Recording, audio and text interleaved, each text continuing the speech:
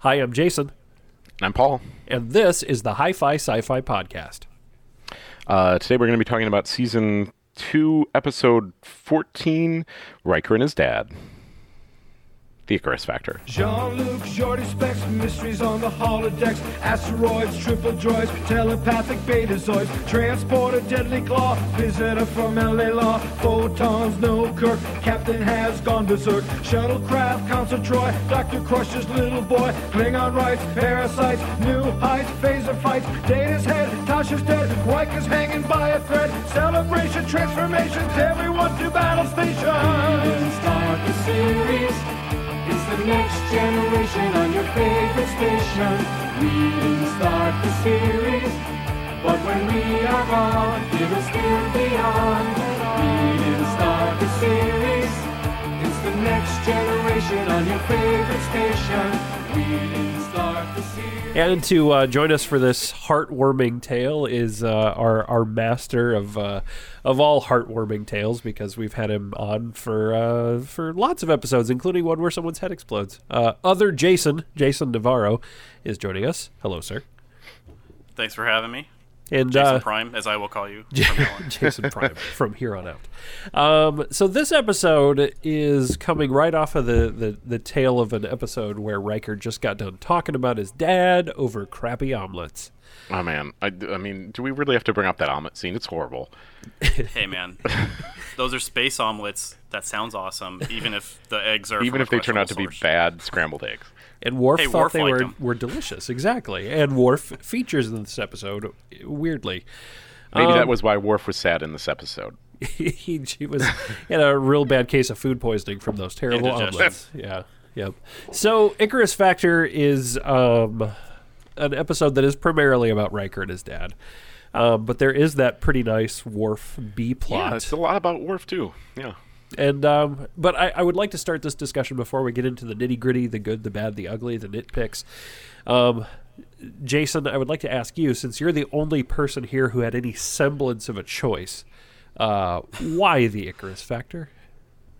Because of those ridiculous outfits they wear when they fight and Ambujitsu. Yep. Right? Yep. Yeah, I mean, the space dirt bike Japanese American Gladiator thing they got going. I love They're it. catcher's uniforms, right? They're just baseball catcher's uniforms with paint on them. Best. Yes. But have you guys? So I googled Ambujitsu, and one of the results that comes up is a guy who cosplayed in one of those, and he made his own outfit, and it looks like exactly the same. It Like, would it's not no be different. hard, right? It would No, it not looked be. really easy. Like, I have not cosplayed before, but if I was going to, that would be a trip to a sporting goods store and then a trip to a spray paint store. And Yep. that's the it. spray paint store. I'm Yep, there. That's a place. Yep. I think here it's called Lowe's, but Yeah, and I'd like to announce our first sponsor for the podcast. No, not at all. Yeah, Wait, can we just start doing fake sponsors and then eventually they'll come? Like that? That's a good idea. that's right? how it works, I think. That's Like, we're going to can you start do, like, getting a on the Lowe's internet. brand? send me spray paint, Lowe's. There we go. How about MeUndies? In space, they probably wear underwear. I think. I don't know.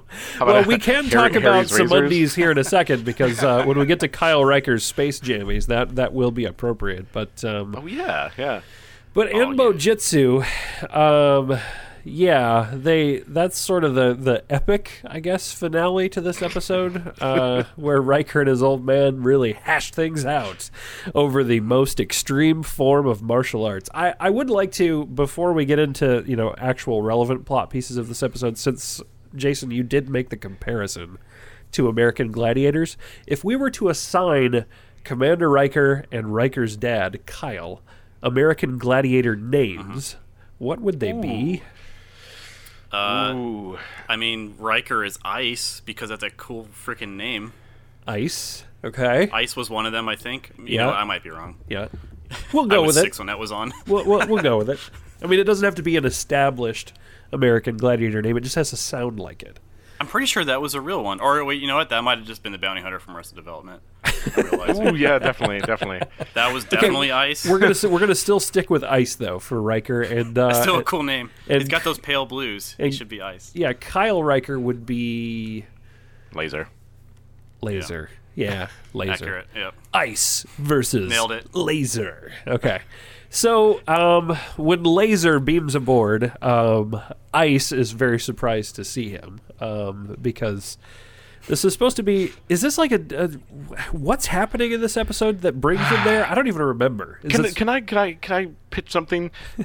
Could we talk about the Worf stuff for I bet we could wrap the Worf stuff in 5-10 minutes and then come back to all this stuff that is going to take us a lot longer. Sure. Okay, well, so the Worf stuff should be the A plot, right? Yes. Frankly, right? The Worf stuff...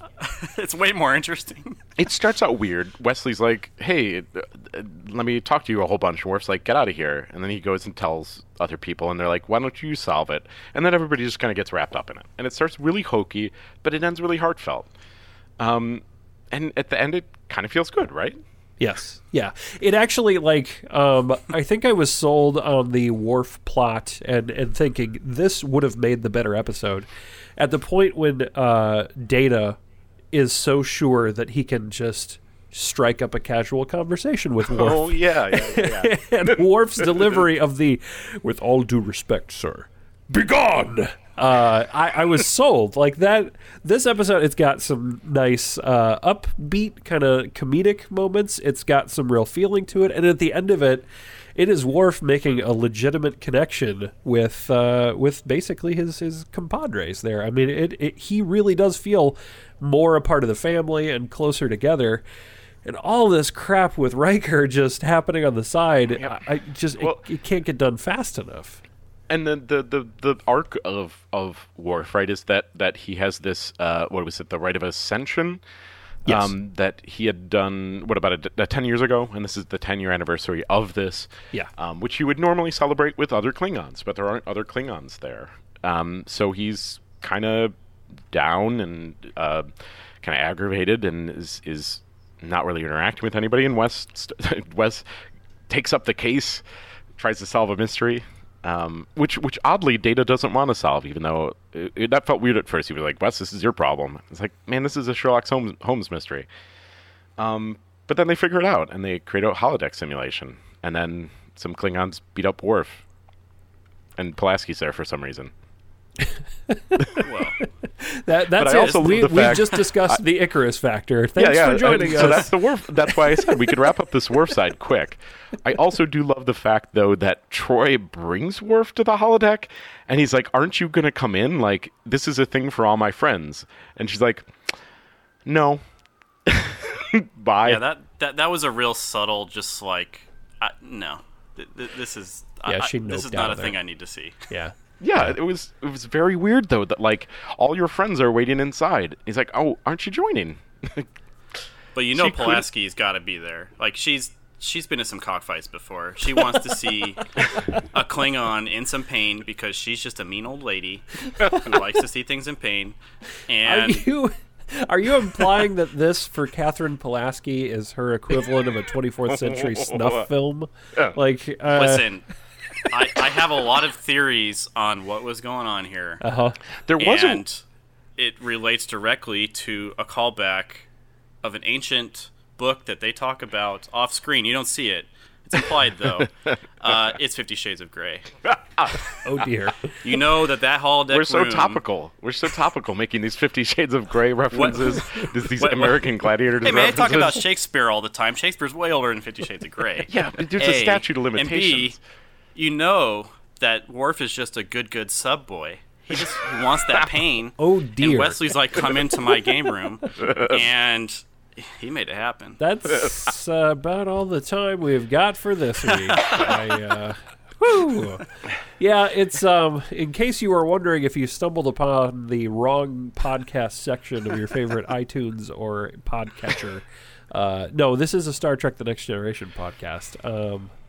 Yeah, I mean, really, everything that happens with Worf is more interesting. Really, it is much more heartfelt at the end, though, when they have cake. I like the end, the wrap. They have some cake, and that closes the arc. Delicious. It was shocking. I mean, it was holodeck cake, so I mean, it was good, but they weren't eating it. Wasn't filling. Yeah. Yeah. But that was a good close to it. I thought it was a good close. Let's go back to Riker. Yeah, so let's go back to Riker. So Riker is I thought this was the first time he had been offered a command. Apparently, he was also offered command of the USS Drake in season 1 that they reference. It didn't happen on screen, I guess, but this is the first time we see him wrestle with the decision of, do I stay here on the Enterprise, or do I, take that next leap? And I feel like that stuff could have been interesting too, but this just stuff with Kyle Riker, with his dad, I know what they were going for, but I just had a hard time with it. I wasn't super convinced by it, I guess. It kind of feels like 2 episodes crushed together again, right? We had a lot of those in second season, where each of those separately could probably have been substantially better, right? Because if Riker's dad just showed up and they just had an episode that was about that, that would probably be pretty good. And if they just had an episode where he was debating taking a command, and that was maybe even the B story, right? We've got a lot of stuff here that like the Worf stuff is an A story. That could hold up on its own. But to combine them, now you've got a lot of competing things going on. Yeah. Right? Do you guys get the impression that Kyle Riker was there to bury the hatchet? Is that what he thought he was doing there? Yeah, sure. I don't know. I mean, I wrote this down in my notes. The reason that I asked this question is I'm pretty sure that every encounter with Riker and his dad essentially goes kind of like this. The dad says, "Hey, look, I'm sorry, I guess." And then Riker's like, "You suck, Dad." And then his dad's like, "Well, you're an asshole and a whiner." Yeah, pretty much. Yeah. I mean, you can put different words in there, but that's like every scene they have together. Like, literally. No, that nails it. Yeah. So I mean, that's it for this week. You nailed it. Play the end music. So like for a guy who's there with this guy conceivably has taken a non-insignificant trip across the galaxy. Well, and that's the other question. Like, they're doing a lot of. I mean, it's the adage show don't tell, right? They're doing a lot of telling. This guy shows up and they're like, "Oh, Kyle Riker." It's like, is this guy supposed to be important? Like, I don't understand why. And then they keep referencing like, "Oh, he did that thing back then." Yeah. It's like, well, I mean, sure, okay, I guess I trust you, but I forget what was his thing though. Like, was he a negotiator? Like a diplomat? Okay, right? Kind of. He's a space senator. Is that a thing? Yeah, I think he's a senator from Naboo. Yeah, that's totally it. Wait, so he's a bad guy? Oh no, watch out! The Darth Sidious. It's a trap. I don't know. Yeah, I think the closest they come to actually saying like what he is consultant or something. But I'm like, a guy who's just a consultant is not going to be schmoozing with literally everyone in the bar of a Galaxy-class starship. Like, and he just runs into people. Riker nails it. And they're just Riker nails it at some point that like he brings the dossier of what he's going to be doing. He's like, well, it's all in here, and it's like, so wait, you're just a courier? Like, yeah. Yep. Why couldn't this just be uploaded? Like, do you know what FTP is? Yeah. Well, and that's why I think they were trying to lean pretty heavily on the idea that this was just a ruse for him to get here, basically. That Kyle Riker was like, no, they totally could have just given you this, but like I got myself attached to this so we can bury the hatchet. But it's like, if that's the case, if that's why you're here, I don't understand why, like... I'm going through this in my mind, and I'm like, you're a dad, and you think you were kind of a deadbeat.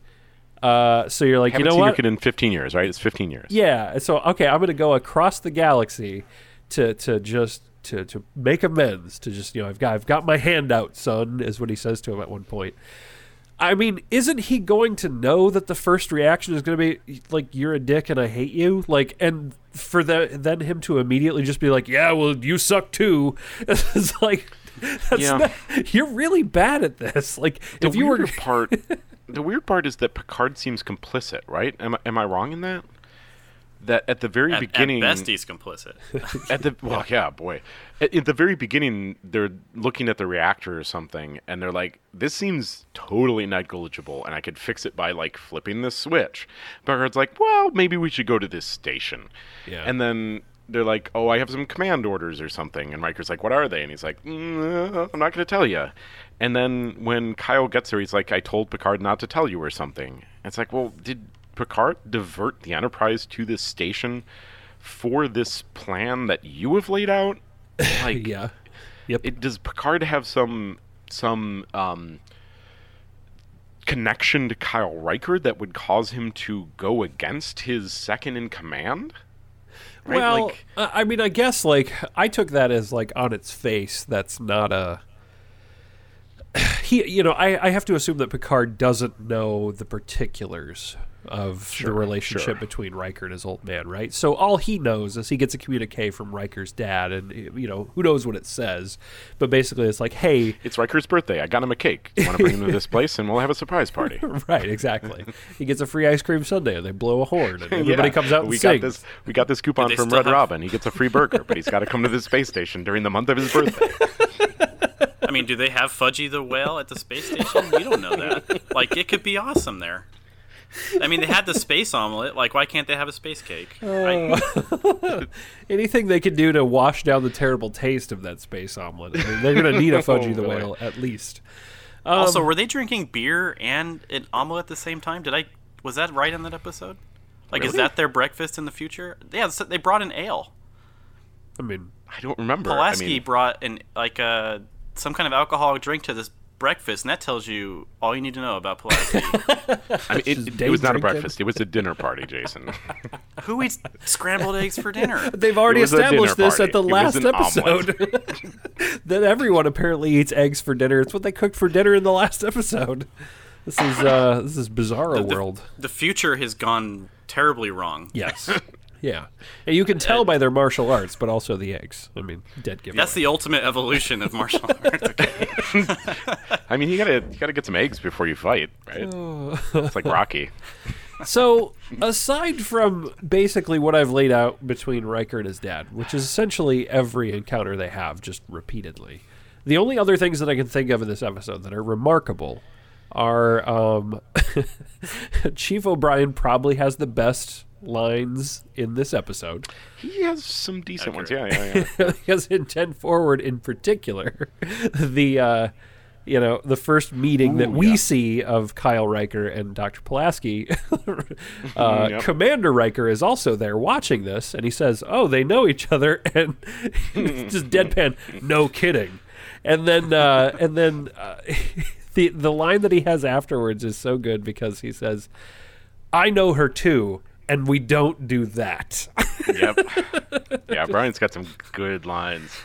Oh man, that's again. I'm just pulling the stuff that I can remember because the big components of this, right? There's the Riker part, and then there's the Pulaski. I guess I have to distinguish between them. There's the Pulaski Kyle stuff. There's the Kyle Troy stuff, and then there's the Will Troy stuff. Right? Right. I kind of forgot about the Kyle Troy stuff. You're right. That is a weird one. She gave him a good what for. That was a good one.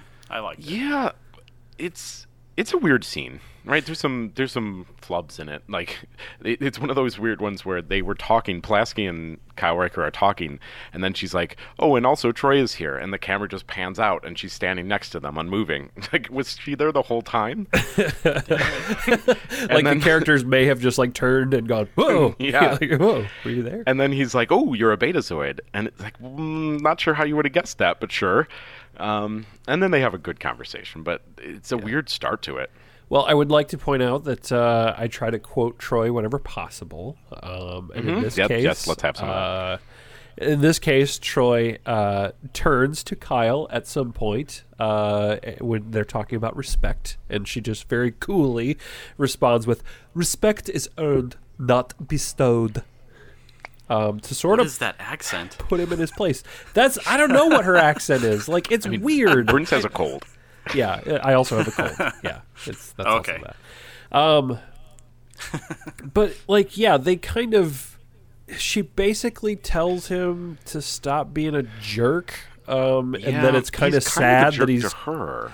Well, yeah, I mean, he's kind of a jerk to everybody who doesn't walk up to him and say, "Kyle," and give him a handshake or a hug. Well, you would give him a handshake in a cold minute, as Pulaski would say, and you would love it. It'd be a firm handshake, and then he would like step over you to sit in a chair because he's a Riker. Yeah, obviously, he would maneuver you. It's an interesting point that he's very similar to Pulaski in that, going back to Unnatural Selection, where like the doctor that showed up was like, "Oh, are you Pulaski, that one that wrote that paper a long time ago?" And she's like, "Yes, I'm going to be friends with you now." That like it's very clear what their motivations are when they interact with people, and Pulaski has not really gotten better from it. And I'm not sure she's great here, right? She has some good parts here, but she also kind of comes off as a jerk in a lot of scenes. Is that? I mean. Are you guys getting the same feel? I don't know. In this one, I didn't mind Pulaski. I thought Pulaski was okay here. How dare you? How about Trey's line? How dare you? Dr. Pulaski, her greatest skill is her empathy. Yeah, no. Said no one ever. Yeah. I stand by my cockfighting comment earlier. She's a mean old lady, and listen, Riker's dad is the one person in the universe that seems to like her. Nobody on the ship likes her. Yes. She tried to get up on Data and get him turning parts. Like, everything's bad about her. She's a bad character. Don't like her. Pretty fair. It's pretty fair. Yep. Let's see, what else? The other thing that I would like to point out, going back to Kyle Riker. So they have this exchange in Pulaski's office, which I'm going to stop calling it Pulaski's office. I'm just going to call it Dr. Pulaski in Beverly Crusher's office. Ooh. Yeah, take that. Divisive. Take that. Then he apparently tries one more time to go back and talk to his son. So Commander Will Riker in his quarters, thinking about his mission. He has that conversation with Picard, where I would just like to point out Picard is super geeked out about the guy who will be his first officer, like Riker's first officer. I have a note about that. Yeah. You what do you think about that? What do you think about that interchange? So, what the hell does it matter if a guy is a master linguist in a world where the universal translator exists? Yep. Also, nailed it. Also, he can learn them real fast, but you don't need to. Yeah. He says like he instantly comprehends and he uses another word, but like if he hears someone talking, he just immediately knows the language. It's like that feels like a perk I might get in like D&D at level 18 or something, but that's not something that any race in this universe has. Right. And that's such also, like an American. That's how you learn languages. Yeah. Yeah. If I just sit in a room and just listen to the sounds and you figure it out. Yeah. But if he had that sort of skill, why does he only know 40 languages? Yes, exactly. Yes. Right? Yeah. Yeah. Like 40 is way, way low on that. If all he has to do is sit in a room for a few minutes and listen to somebody hear, like, there's more than 40 languages on Earth. And he's saying, like, he knows some weird ones, Romulan, and the rest. Some they can't even exotic come up languages. With, like, 5 languages. He did name a weird one, but I don't remember. Yeah, it was like Egan or Egant or something. It sounded like that. So I'm pretty sure, by the way, in my head, when he's talking about the Commander Flaherty is how he says it, apparently. When they're talking about his linguistic abilities and his ability to instantly adapt and understand and blah, blah, blah. Gungan, the one he says next is Gungan. I need to finish that joke, but I couldn't remember Gungan. Yes. Yeah, it's Gungan, definitely Gungan. They're Thank you for not doing an impression of a Gungan. There's God, thank you. There's a stand-up welcome. skit. Well, not a stand-up skit. There's a skit that's by a comedic actress in Britain. She actually played one of the Doctor's companions. I'm trying to remember what her name is. It's escaping me. But she has. There's this scene where she sits down and she's supposed to be a translator for a corporation. And the boss comes in and says, "Well, I understand by your resume that you understand over a dozen languages. So we've asked you to serve as an interpreter at these talks for this contract." And she just goes into every stereotypical I feel like I've seen that. Yeah, that's good. And I feel like that's Flaherty, right? Where he's just like, "Oh no, I totally get it." Like anytime I listen to a language, I'm just like, "Ho ho ho, and it's like, what language is he? Oh, it's very impressive. Oh yes, it's like he's not. He's just making a bunch of sounds. Like I feel like that's he's literally Jerry Lewis. He's space Jerry Lewis. He's space Jerry Lewis, Breakfast at Tiffany's, and whatever mission that guy's going to be on out at the edge of the universe, that ship's going to get blown up. Like they're just going to get attacked because the aliens are going to be like, "F you," and they're going to fire everything. It's going to be a major diplomatic incident, I think, is what I'm getting at. But yeah, it was a weird comment to drop in there. Like, why is that important? I was wondering if it would come back up, and it's like, you could say so many other things about a person, right, as a first officer, and if it's just that, like, oh, he learns languages quick. Right. But you have a computer for that, so whatever. Yeah. And then Kyle walks in while they're talking about Commander Riker's potential first officer, and says, hey, can I have a minute with my son? And they have another one of those interchanges, which, by the way, for those of you keeping score, is Kyle Riker, hey, look, I'm sorry, I guess. Commander Riker, you suck, Dad. And then Kyle Riker, well, you're an asshole and a whiner. And then he walks out. Yeah, again, I think that's pretty much the episode. I think that's it for this week, folks. That's his exact quote at the end. His exact quote at the end of this interchange is, "Oh, spare me the pain of your childhood. I hung in there for 13 years. If that wasn't enough, it's just too bad." How old is Riker? That's a question. Like, because the math doesn't seem to add up in this episode. Because sometimes Riker says, like, you left, or boy, he says I hung in 13 years, and then Riker said that I was alone after I was 15, and then somebody says it's been 15 years, but... Well, okay, so his mom, I think what he's referencing is his mom passed away when he was very young. Oh, so when he was 2. Okay, that would match there. Yep. Perfect, okay. Because that seems to be the central, like, schism in their relationship, right, is, so Commander the argument Riker. He's making there is basically, well, when you were 2 and you were a baby, at that point I thought about just leaving you somewhere, but I figured I'd give it 13 years. Right, That's exactly. the argument he's making. Yes. All right. Give it the old college try. In his mind, him not... That's how fatherhood works. Yeah, exactly. Yeah, no, you can just get in there and take some cuts, and then whatever. If it doesn't work out, you just flake out and leave. Yeah, totally. I took you fishing. We took the picture. Come on. Have you not looked at the picture recently? I taught you how to sit down in a chair in a cool way. What else do you need? I mean, that is basically like that's it. You have just nailed that. That's his worldview of himself, right? He's like, no, I nailed it. Whatever. I didn't leave you out in the forest by yourself. I occasionally cooked you some shitty eggs. I taught you how to cook omelets, son. Yeah, it's just so. Well, it sounded like Riker might have taught himself because they were terrible eggs. It's he's just so supremely unlikable that it's just I don't know who to root for. I don't know what to do, with this. It's another weird one of and again, it seems like they're painting with the same strokes they're using on Pulaski, that they don't know how to make a character likable, or they're trying to make this character unlikable. I think that is something that we would have to consider here. Would this surprise you that this is likely another situation where this is a script and an episode that was Hugh heavily supposed to be in it. No, but it was heavily meddled with by Gene Roddenberry. Okay. The say that other guy, but no, the director of this episode is named Robert Iskov, and he accepted this assignment because he was a fan of the original series. He never directed another episode of Star Trek: The Next Generation again. Does not sound familiar. Wow.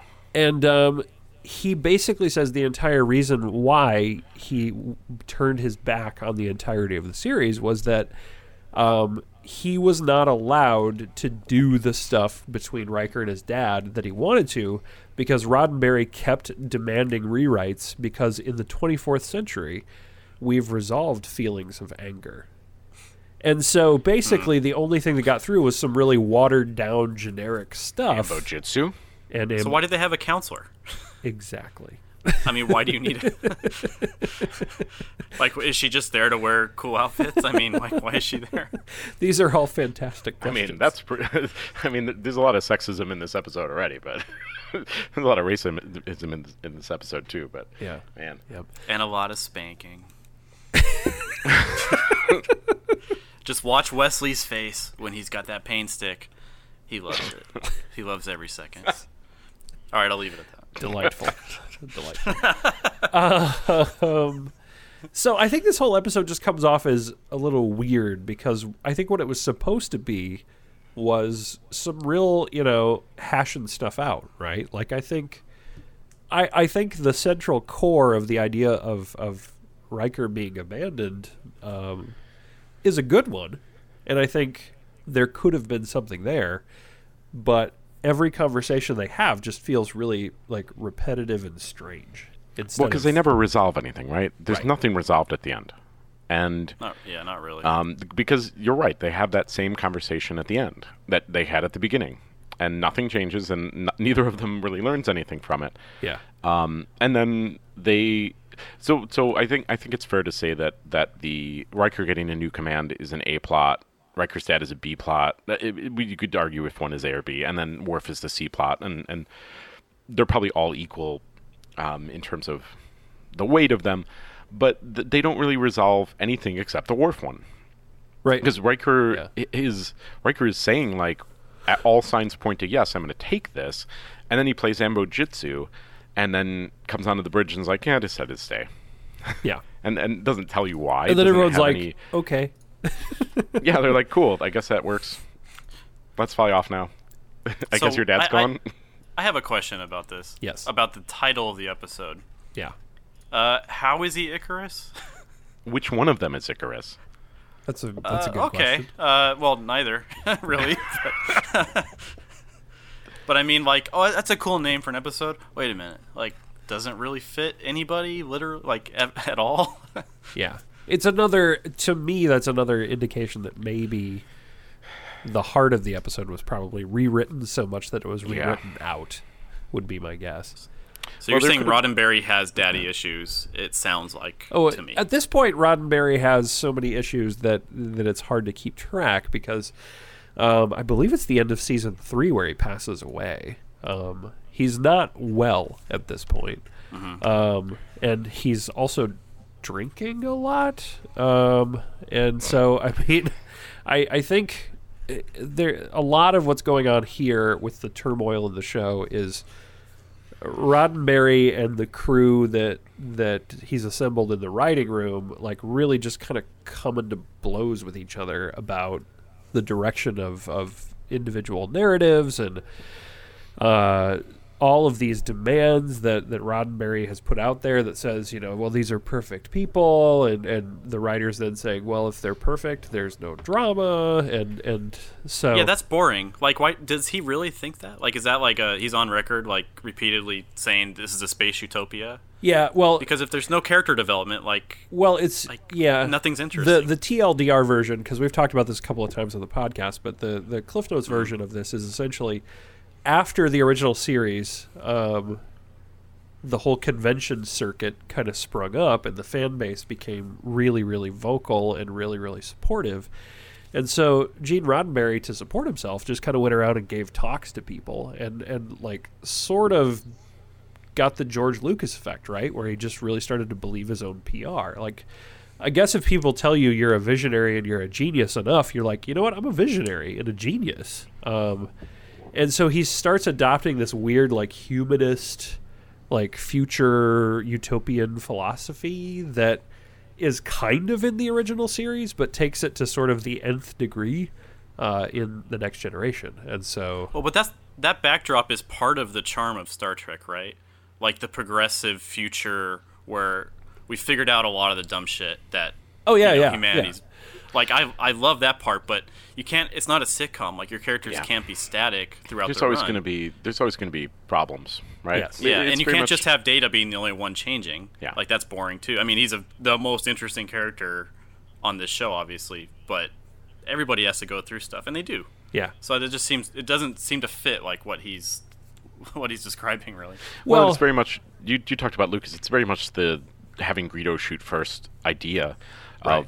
Like, Han's a good guy. He's not going to. It's like, well, yeah, Han's a good guy, but Han's a also dirtbag. He's got a lot of. He's a self-described flaws. dirtbag. Yeah, he's a protagonist, like, but he doesn't have to be good to be a protagonist. He's interesting because he's gray morally. Yep. Well, and like, that's why he's interesting. It misses the entire point of the arc, right? Is that for him to be a really good guy, and for him to start out as a pretty bad guy, like, is more interesting. There's more room. Yeah, to come there. back and do the right thing at the end is only interesting if you're like, well, he's definitely gone because he's not getting paid now. Right. Welcome, listeners, Like- to our Star Wars podcast that we just started, and mission accomplished. Yeah.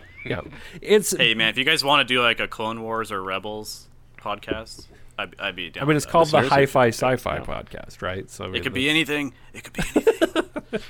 But I mean, Listeners, fill the mailbag with demands for that, and Jason will make it. That's right. It's so, but I think you're right that it is, to both examples. I think it's creators taking their own rules too seriously and being too rigid and too inflexible, I think is what's going on with it. And it just makes generic, boring storytelling.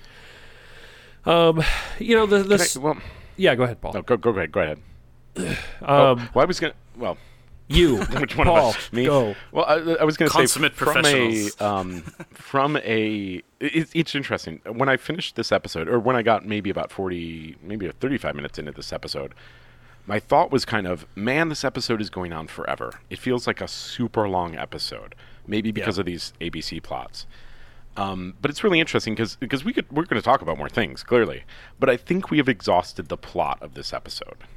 And right now, I mean, we've been talking about lots of things for about 35 minutes, and that's less than the episode, right? Yeah. There's not much here. It's pretty bare. Well, and I think, you know, you've hit upon a subject that's near and dear to my heart.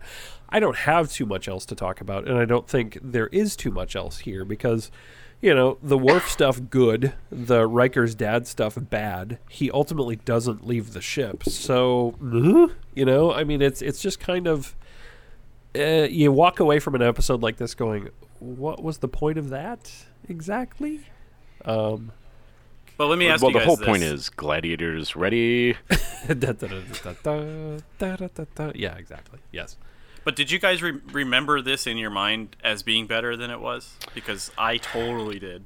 No. I always remembered not liking this episode. But this one feels like the one with the comedian to me, where it's like, oh, I remember liking this, but it was because I liked that stupid outfit they wear, right? Like, that's the image I have of the episode. So, Jason, I'm looking at our document from the beginning, and I said skip and you said watch, just to put it on the table. I'm not sure where we're at now, but... I said watch? You said watch. I did? Wow. Well, I mean, the title's cool, right? I guess because I remembered it being, like, with his dad, and, like, that seemed important, but it's not important at all. I'll tell you what is important. John Tesh is in this episode. Wait, I'm listening. So He was the guy playing the piano. yeah, Forward. if you hear the NBA on NBC theme faintly in the background, it's just John Tesh wailing on a piano.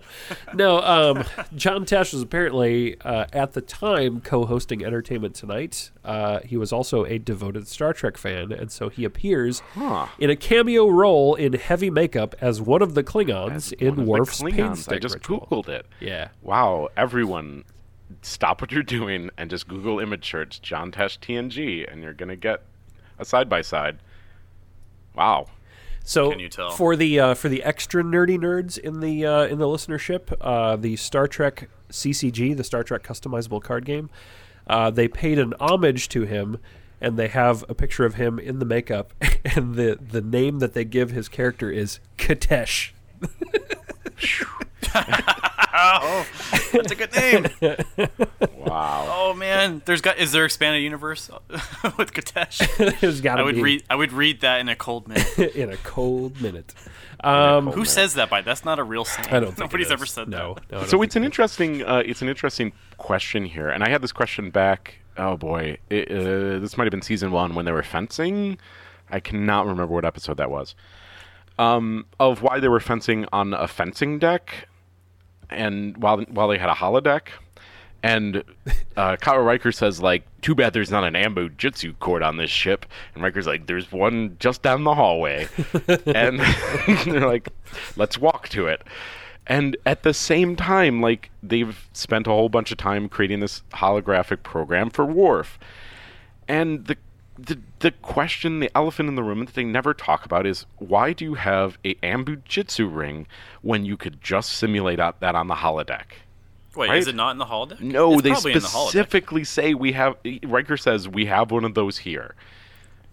Listen, I have the schematic of this Enterprise. I don't remember seeing an Ambujitsu deck in it. It's right next They to were the. going down the hall to the It's right next to the 18-hole golf course. That's next to the Arboretum. Yeah, exactly. yeah. It's yeah. I mean, they definitely have a Parisi Squares pitch. I don't know what that game is. Oh but yeah, it's in something. 10 backwards. I just looked it up. That's but My God. Or you need the wah wah. So 2 other things I want to point out, just because I like random trivia about episodes. 2 of the Klingons in the holodeck ritual had to wear old gorilla boots from Planet of the Apes. This was because Wait, all why? of the other Klingon costumes that were on the Paramount lot were being used for the shooting of Star Trek V: The Final Frontier. Oh. This episode... Good use of costumes or bad use of costumes? Yeah, who wore it better? This episode also marks the first time that we ever get to see what Counselor Troy's office looks like. Oh, that was her office? Yeah, I guess I didn't realize that. Yeah. I thought that was like the medical bay or something. Well, Maybe she's next to it. no, there's the scene where later, when Riker is definitely for sure certain that he's absolutely going to take the job, he comes to her office to say goodbye. Yep. You want to know how I know he wasn't going to take the job? How? I mean, besides that, I've seen the whole series. Right. Besides that. He would have called her Imzadi if he was really leaving. Just saying. Would have been a callback. Like before, when Would he have something called her? was Would he have happening. called her Boo or Bay or something? I mean, That's the I think that's the the space version of translation, that. right? It's Imzadi. Yeah. No, that's just a natural evolution of Bay. It just turns into Imzade. Like it's the same thing. Oh yeah. There's like hundreds of years between those. Like we say stuff weird. I challenge you come both on. to use that on your significant others. Mzad Bay. Sir. You think I haven't done that? See what kind of response you get. Imzad Bay. Yep. That's the awkward middle term between the full transition. Yeah, absolutely. I can promise you, next time I get in an argument with my spouse, I'm gonna say it's time to have a talk. So lower your shields. And you can ask. Paul at least knows my wife. Yep. She will say, and then I divorced him. Aside from 2 other nitpicks that we've already pointed out, the only other nitpick that I have with this episode is, can anybody tell me what the F is actually wrong with the engines or engineering, or why they're getting it checked out, or what? Is it a? There was nothing wrong, right?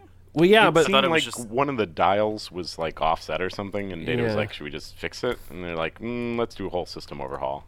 I hate when the dials get misset on the dilithium crystals. It just, it's a real drag. I mean, I'm at the point where I'm ready to render a verdict on this. Anybody else got anything? Because I. I mean, you missed the best line of the episode, I think. Ooh. Okay. From Data. Okay. Remember when he was talking to Geordi about the people coming in, and Geordi seemed, he was taking it all right because it was at the beginning of the episode before he was not all right with it. And he said, if I were not a consummate professional and an android, I'd be upset about this. And it was like the most self-aware thing I think Data's like said on the show today. I forgot about that. Yeah. It's a really good line. It's like, yeah, all right. How come Data's the only one that sees that you should be upset about this? Yeah. I liked it. Yeah, that is. I put a star next to it in my notes, That is- so that that's is how you know it's good. pretty legit. Yeah. Paul, you got anything else? Otherwise, we're gonna. I was looking for things that have stars next to mine, but no. Nope. No. Nope. I mean, No stars. I took a lot of notes, and it really does boil down to everything you said, right? They just do the same thing over and over again. Yep. It's like a 1-act play that we see 4 times. Like it's just like that. It's that scene over and over again. So, what say I do have you? a note that Oh, I do have a note that says, "Thanks Pulaski for being a human-centric racist," but I can't remember why I wrote it down. I mean, literally you anything can, she you says. can just kind of say that. You can just always say that. Yeah. I think she said something about Klingons that was pretty decidedly racist. Oh yeah, totally. Probably about their barbarism or something. Yeah, that's right. She says something about barbarism. That's right. Yeah. Right. Yep. Meanwhile, she was trying to tell Data he wasn't a real boy. And well, frankly, Data says something that she's is just that a mean is lady. vaguely. He says something about like genetic predisposition to hostility early on that has a real heavy feel of like 80s casual racism. Well, there's a lot of like eugenics that were a little more popular, I want to say, or just like more misunderstood maybe back in the 80s. And as a biologist, that makes me cringe a little. Yeah, just the wording, genetic predisposition to something like, that all Klingons are bad. I mean, those sound like exciting future space words. Yeah, exactly. But now it's like, everybody, that's in the parlance. Everybody knows what that means, and it's bad. Like, don't say that. It's like Don't ever say it. all X or Y. That and once you're talking about like cancer in a family, don't say it. Yeah, just don't say it. Yep. So, other Verdict Jason non-prime, what say you? Is this going in the vital watch list for first-time viewers, or is this an episode that's best left for true fans, diehards, and people who can stomach a bunch of meh? I mean, it's got a classic scene of them wearing those stupid space jitsu pads. It does. Like I mean, I guess you could just look at that image and then go, all right, I'm good. But I don't know. Okay, like say Worf is your favorite character on the show at this point in the series, which is probably unlikely, but let's say it is. Like, you'd probably want to watch this episode, right? Some good Worf because stuff that's an here. interesting thing. Some good Worf stuff here. Even though it should have absolutely been the whole episode. Yeah. As someone who really likes Worf, I would definitely say, like, watch it for that. But it's a bad episode, so I don't know. Yeah. Can I give you a shrug emoji? Is that an option? Nope. No. You got thumbs up or thumbs down. It's. I have a broken thumb currently. Does that play into this at all? No. Pretend it's your thumb. real thumb that's fixed. I mean, and I guess I technically have two thumbs, so I could also just Use use the your other gun. one. Who's got two thumbs and has to make a decision? It's not literally now you're not taunting me, him. But okay, okay. Just to clarify, are you guys actually split on this episode? That is a good question. Or does what I say not matter at all? I was kind of wondering that too, and I that do will not influence my have an decision. answer. I have no read of what Burns is going to say. Yeah. And He's such a maverick. What wild card. Yep. So you got to He's such an choose. O'Connell. You got to choose. I'm gonna go the way I'm gonna go, Kyle Riker style, man. I'm just gonna maverick this. Okay. I'll give you I'll say don't watch it because Kyle Riker did not do the Riker maneuver. That's my only reason. that was the deciding. If he had sat in a chair in a cool way, you got to see it. If you saw another Riker, a tall Riker, just like boss that chair. That's not a verb, but I used it that way. And you should. I would say watch it if that happened, but it didn't happen, so don't watch it. Terrible episode. Fair. Paul, what say you? All right, I've thought about this one a lot because this is a weird episode and it's not a great episode. And I think, and I'm probably going to catch some flack for this, but I think I'm going to say watch on this one. Oh, damn it, Paul. I would have said watch if I knew. Damn it. Well, I mean, you had your choice. And Sophie's choice. the reasoning, this is not a good episode, and characters do dumb things, and it's not strong, but I think the reason that this is watched, and part of it is the Worf stuff, because the Worf stuff is done well, and it gives a good picture of how Worf is integrated into this crew, a crew that does not have other Klingons. And even though they have some lines that are, again, vaguely racist towards Klingons, it does paint a good picture, and at least certainly a good 80s picture. But the real reason I think this one is a watch, even though so much of it is done so poorly, is that it paints a good picture for Riker that frankly his dad is a jerk. That not all of these characters, basically exactly what Roddenberry was trying to stop here, that not all of these characters have perfect lives. Not all of these characters came from nuclear families or families that had a mother and a father, or siblings that they got along with. We'll see that in later episodes with a lot of cast. And that a family that is not this perfect nuclear family can still be a family that produces a character like Riker that has some flaws that we've seen bad things from, but that is a likable character and that we could relate to. And that it's okay if your family is not one of these families that is the I'm making air quotes, the normal sort of family, because that's not a thing. That whatever it is that is in your background is in your background. And Riker's background is kind of dumb. And his dad is kind of a jerk. And that explains some of the things that Riker is. And I think that's why this one is watchable, even though it's kind of dumb in a lot of parts. Wow. I like it. I'm just going to copy and paste. I was actually... My thumb, if you were visualizing, I'm sorry to rub this in, other Jason, because of your broken thumb, but it was down. My thumb was down. Did he talk you? And it rotated 180 degrees, and it is now up. You're Fonzieing this episode? And his heart grew 3 sizes that day. My heart grew 3 sizes that day. It's because I already had a soft spot in it for the Worf stuff, because I like Worf a lot. And I think Worf didn't have much early on, and this is now you're starting to see like where they're going to go with Worf's character and giving him dimension and depth. But I didn't even think about the Riker stuff that much until you talked about it in that light. And you're right. It not only, basically everything you said, but also I really like the idea that Riker's kind of a dick, but now we sort of know why. Yeah, right? Yeah. Wow. Yeah. Okay. I have to say yes. Can I change mine? Can I change mine to yes? I like it. I just thought you guys were going to say no, and I wanted to be with the cool kids and agree with you, because we always disagree, and you stab me in the back when you act like you like an episode. And I don't like it. Man, yeah, this is that episode all over again. Listen, you can the rug you can change your vote, but we fool me once, shame on you. You can change. Fool me twice. Won't get fooled again. So good news, you can change your vote. Bad news, yes. John Tesh is coming to your house with a paint stick.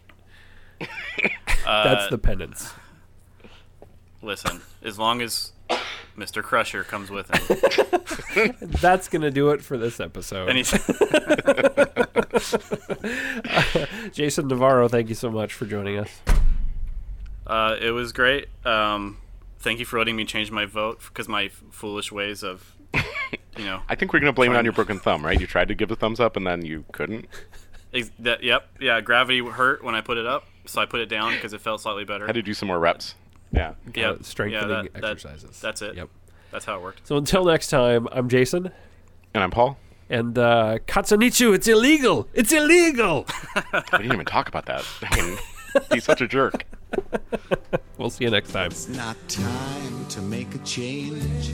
Just sit down, take it slowly. You're still young, that's your fault. There's so much you have to go through. Find a girl, settle down. If you want, you can marry. Look at me, I am old, but I'm happy. All the times that I've cried, keeping all the things I knew inside. It's hard, but it's harder to ignore it.